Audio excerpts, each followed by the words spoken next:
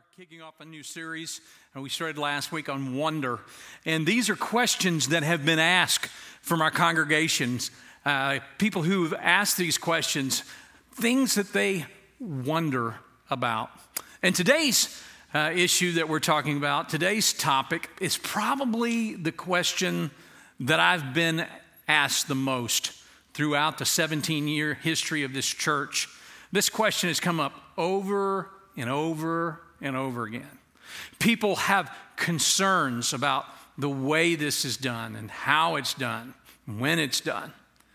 And so it's probably the number one asked question of our church's history. And you might be thinking, what is that? What is it that people ask more about, have more questions about than any other subject? What is that? Well, it's actually pretty simple. It's the word communion. Maybe you called it the Lord's Supper growing up. We have people over and over asking about why do you do it? What does it mean? And why do you do it the way that you do it? And you might think, why do people keep asking questions about that? Well, I'll tell you why. Nearly 30% of our people were raised Catholic. A lot of our people were raised Episcopalian or Anglican or maybe Lutheran.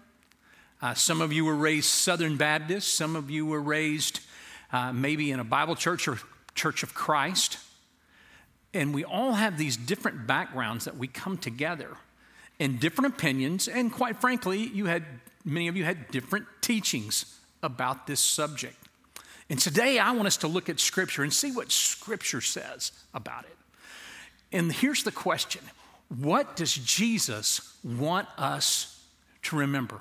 What does Jesus want us to remember? Now, I want to give you the purpose right up front for communion. And here's the purpose. RPC, Rock Point Church, RPC. This is easy to remember. The R is for remember. He wants us to remember. Number two, the P is for proclaim. He wants us to proclaim. And the C is he wants us to connect. He wants us to remember, he wants us to proclaim, and he wants us to connect. Now, there are several titles, and let's talk about those for just a moment. Depending on how you were raised, there were several titles that were given to this subject, to this ordinance. Many of you grew up with the title communion, and that's a good one. As a matter of fact, we're going to see in just a moment in Scripture, in 1 Corinthians, that the word communion is used, at least in the King James Version it's used.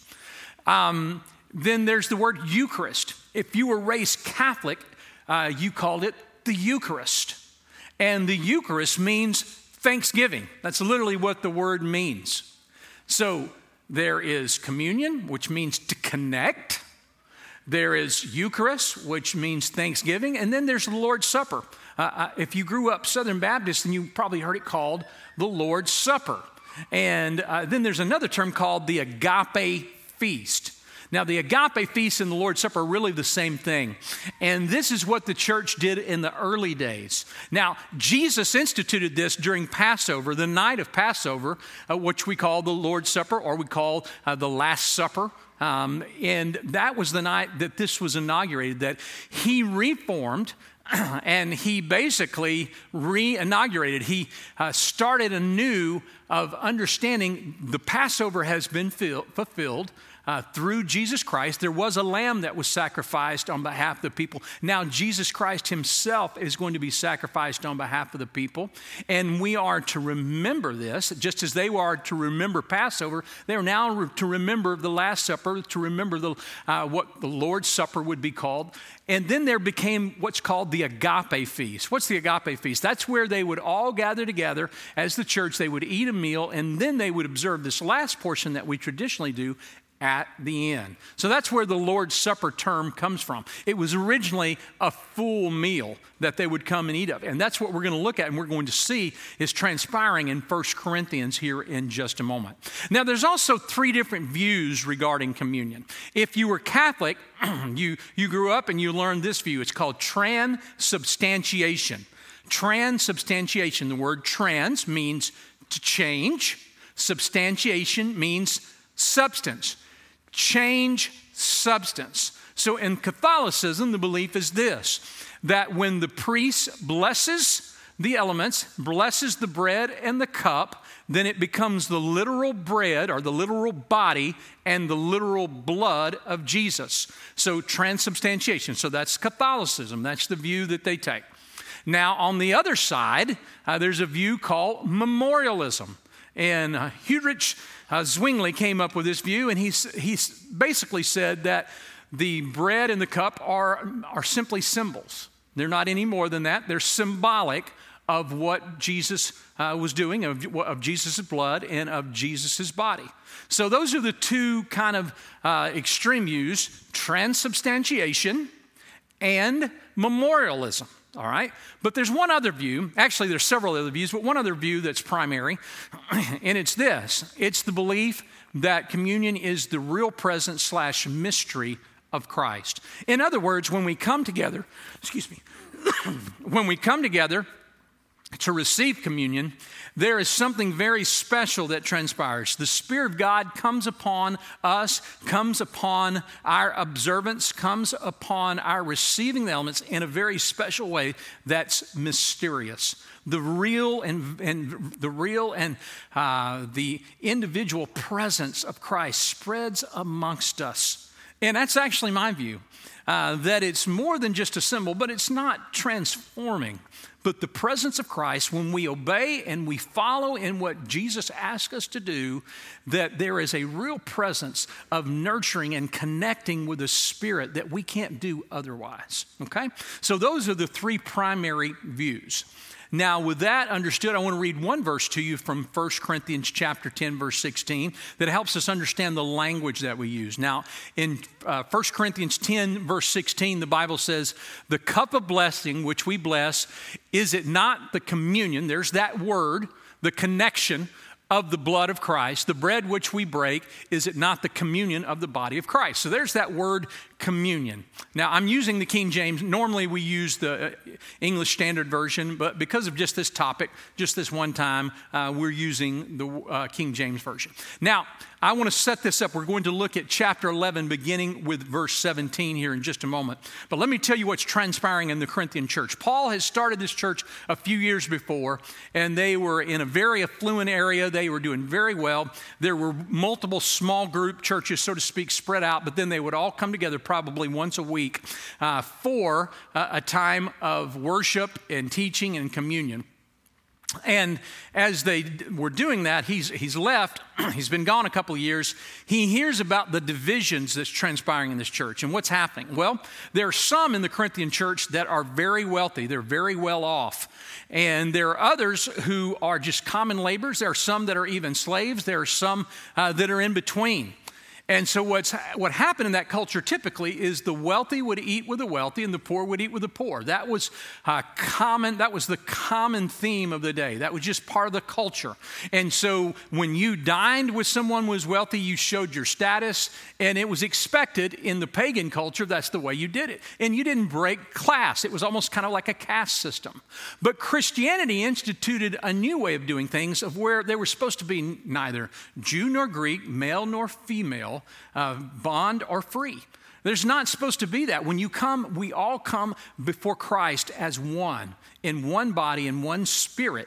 And Christ sees us for who we are, not our ethnic group, not our financial status. And that's what the church is supposed to be. Everybody coming together to worship. But basically what they were doing, they were kind of having time for the wealthy and time for not. And what would happen is the wealthy would get there first. Matter of fact, they would probably meet at the wealthiest person's home because they had the biggest home that they could handle everybody. And they would show up, and the wealthy were showing up, and they were starting the dinner, and they were having quite the feast. And matter of fact, they ate so much, they drank so much that they were starting to become tipsy. And then the other folks would come in who were poorer, and there would be nothing left, or there would just be scraps left. And this group would be having such a good time. They had pretty much finished everything, and there was a serious division. And Paul is writing in response to this, to what's transpiring. So if you have your Bible, look with me in 1 Corinthians, beginning with chapter 11, verse 17. Now, this is what I declare unto you. I praise you not. Paul is saying, I am not encouraging you that together, not for the better, but for the worse. When you come together, you have made it worse. For first of all, when you come together as church, I hear there are divisions among you, and I believe it. We just talked about those divisions. For there must be also heresies among you, which you approve and are making manifest among you.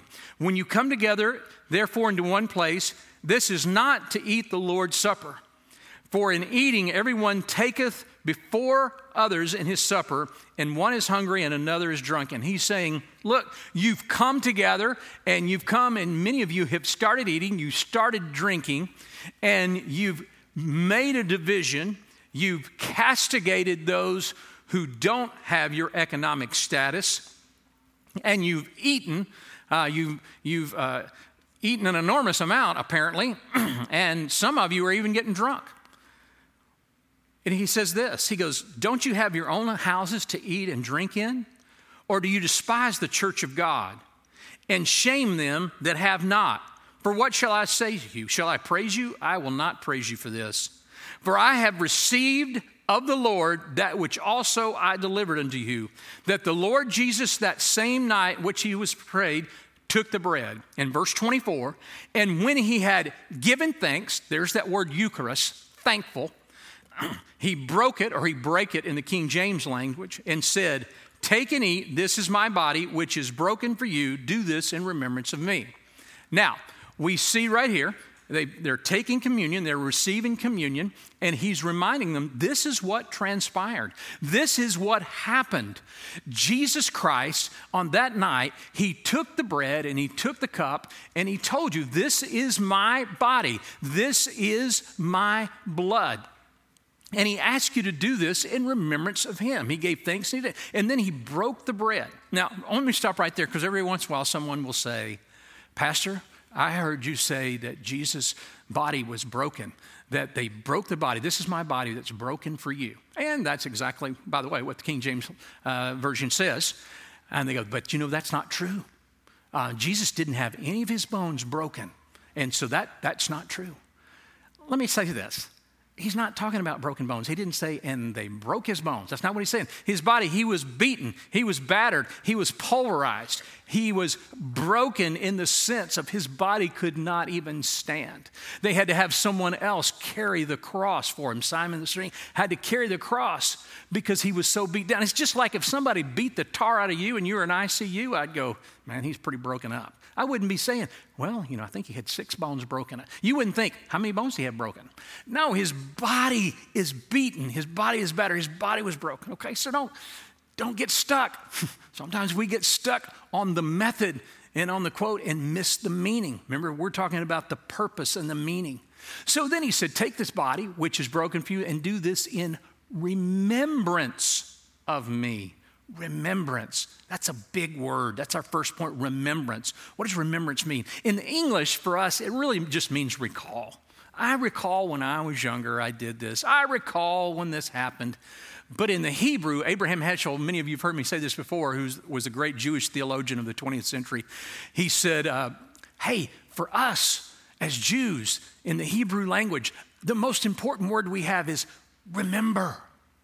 And it does mean recall, but it's much richer and deeper than that. It means to remember in a manner of which you go back and you attach yourself and you worship and you are thankful and you are grateful. That's what that word remember means. Here's a good way for you to think of it. Tim Keller said this one time. He said, when you think of remember in the scriptures, remember what the antithesis or the opposite is. The opposite of remember is dismember. What does it mean to dismember? Well, if I lose an arm or a leg or a hand or a finger, I have been dismembered.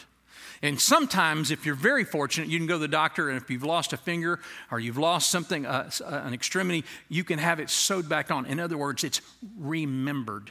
Okay? It's been dismembered, it's remembered. It's reconnecting at its core. That's what the word remember means. And so he said, do this, reconnect, regraft in.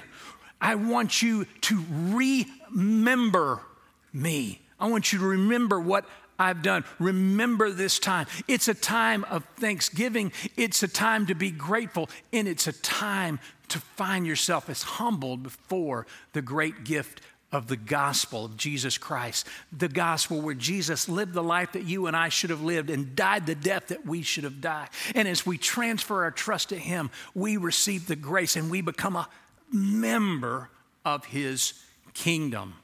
The Bible continues here and it says in verse 26, after the same manner, he also took the cup and he supped with saying, and said, this is the New Testament in my blood, or the new covenant. That word testament means covenant. Covenant in my blood. Do this as often as you drink of, do this in remembrance of me. For as often as you eat this bread and drink this cup, you show forth the Lord's death till he comes. We show forth. What is he saying there? He's saying you proclaim. You proclaim that you believe that Jesus Christ was crucified and buried, but on the third day he rose again. And you are proclaiming this. And you are proclaiming that you believe that one day he's coming again. So we are remembering and we're proclaiming our testimony. We're proclaiming our faith. We're proclaiming the truth of God. So we remember, we proclaim, and then the scripture says, for whosoever shall eat this bread and drink this cup of the Lord unworthily shall be guilty of the body and the blood of the Lord. But let a man examine himself, and so let him eat of the bread and the drink of the cup. All right, now here's the controversy. So I want you to listen for just a second. Because if you grew up like me, my understanding, my interpretation is, oh boy, when we come to this time, you better be really, really still. You should feel really badly. And you should think about what you've done, and hopefully you've been good this week, because if you hadn't been good this week, you can't take the Lord's Supper. You can't have any. You've been bad. And that's kind of what I thought growing up. I thought that's what it meant to be unworthy, that there was some kind of sin that I did this week, and now I'm out. I'm going to have to wait till next week, see if I can do better, and then maybe I can get the Lord's Supper. That's not what's going on. Remember what we talked about, what was transpiring here? That some were coming and they were eating and they were drinking. Some were even getting drunk. And then as others would come in, they'd go, hey, see if there's anything left. Let's have a glass to Christ. They were doing it in a very unworthy manner. He's specifically addressing that issue.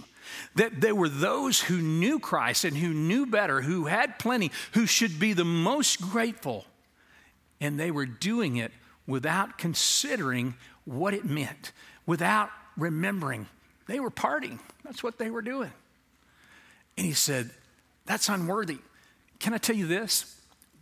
Who's unworthy to receive of the gospel? Who's unworthy to receive of the table? All of us. Are you worthy? Have you gone without sin this week? And remember, if you were angry with someone, you had sin in your heart. So have you been perfect this week? No, we're all unworthy. That's the whole point. Anybody who thinks they're worthy, they shouldn't take it. If you think you're unworthy, that means your heart's right, okay? If you recognize, man, it's but by the grace of God that I've been saved and that I'm here and he has gifted me, and I'm so thankful. So I come and I recognize as I examine my heart. What does that mean to examine that heart? What is the same word we get? Test. I test my heart to see, am I grateful? Am I remembering? Am I recognizing? Let me tell you again, in the context, they were not examining their heart. They weren't thinking, absolutely, God's blessed me and he's given me this, and obviously I've done well. He's blessed me, and so I'm going to take a little more here. They were not passing the test because they weren't connecting themselves to the rest of the body. They weren't recognizing the great gift. They weren't celebrating that. They were celebrating their own value, their own worth. And so they were receiving in an unworthy manner. They needed to examine their heart. We examine our heart and we go, God, I realize that I don't deserve, I have not earned it, but by grace I'm saved through faith. And I humble myself before you and I receive with thanksgiving. That's to receive in a worthy manner. That's to examine your heart. Can I tell you another way that you know you probably shouldn't be receiving? Is if you're worried about somebody else taking it that shouldn't be. Every once in a while, God love them. People come up and they go, you know, there's some people in here that shouldn't be taking communion. And I'm thinking, yeah, because you're being judgmental right now. That's what I want to say. I never said that. I've never had the guts to say, yeah, it's you. Well, yeah, some of these people I know, I know that one family, they should not be taking it. And I'm thinking, that's what Paul's talking about. That's the unworthy manner. That you're looking at other people and you're pointing out other people and you're not looking at your own heart. Let us examine our heart, not somebody else's heart. God's got that under control. He's wanting this to be personal with you and to connect the body, not for you to make judgments on who's worthy and who's not. You're unworthy. That means you've got the same spirit of the Corinthians. You've decided, now I can take it, but they shouldn't be taking it. That's the wrong spirit. Examine your heart. Okay, so one of the kids came up after last service. He says, now, if you continue, we don't have time to go in the whole passage, but some have taken an unworthy manner and they have become sick and some have died. It uses the word asleep. Some have died. What is he talking about there? He's talking about the Corinthians who were getting drunk, who were eating, who were marginalizing, and God's saying, look, this is a special time. And some have gotten sick because they don't recognize it. They are unwilling to incorporate others. They're unwilling to connect. And they take this in an unworthy manner. They don't examine their heart. And so, yes, some have gotten sick. But he's not talking about people who, hey, you're not sure if they know Christ. He's not talking about people who sin this week or whatever. That's not what he's talking about. He's talking about people who are openly just castigating others and are not making this a time between them and the Lord, seeking to encourage and to nourish, but are castigating instead. So when we come to remember, to reconnect, to connect to the Spirit of Christ, to connect one another. We come to proclaim that Jesus is our Lord and Savior. We come to connect to the Spirit of God and to connect with one another as we receive of this special time. Tony Campolo tells a story when he was 6 years old. His family had been raised Catholic, and they started to go to this new church. And he said they were passing the plates for communion.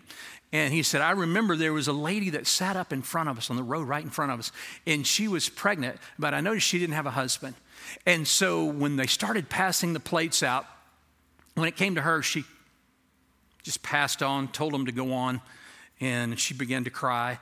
And then it came to us. And my father, with his Sicilian accent, said, he took that plate and he put it up in front of her. And he goes, this is for you. Take it. It is for you. And she sheepishly took it and she began to receive. And he said, I got a great picture of what it looks like. Here was a woman who felt unworthy. Here was a woman, as she examined herself, she felt ashamed. But here was a woman who was ready to receive of the grace in the gospel of Christ. What about you? Today, as we receive from the table of the Lord, I want you to remember. I want you to remember what Christ has done for you. I want this to be a time where you are remembering to the body. I want this to be a time where you're saying, I believe in Jesus Christ. I believe that one day he will come again, he'll return. I proclaim that. And I want to connect to you, Jesus. Connect my spirit to you. Connect us all together as one in the body of Christ as we receive from the table of the Lord. If you have your cup at this time, would you prepare it? And we will prepare to receive after I pray. Father in heaven, thank you for this time. Thank you for this special time of communion where we come together to remember, where we come together to proclaim, and we come together to connect. Lord, as we receive of the bread, we do so in recognition that you lived the life that we should have lived and died the death that we should have died. And Lord, as we receive of the cup, we do so in remembrance of your blood that gives us a new covenant, because you said in your word there could be no forgiveness of sin without the shedding of blood. So you shed your blood on our behalf. We give you thanks and praise this morning. In the name of Jesus we pray.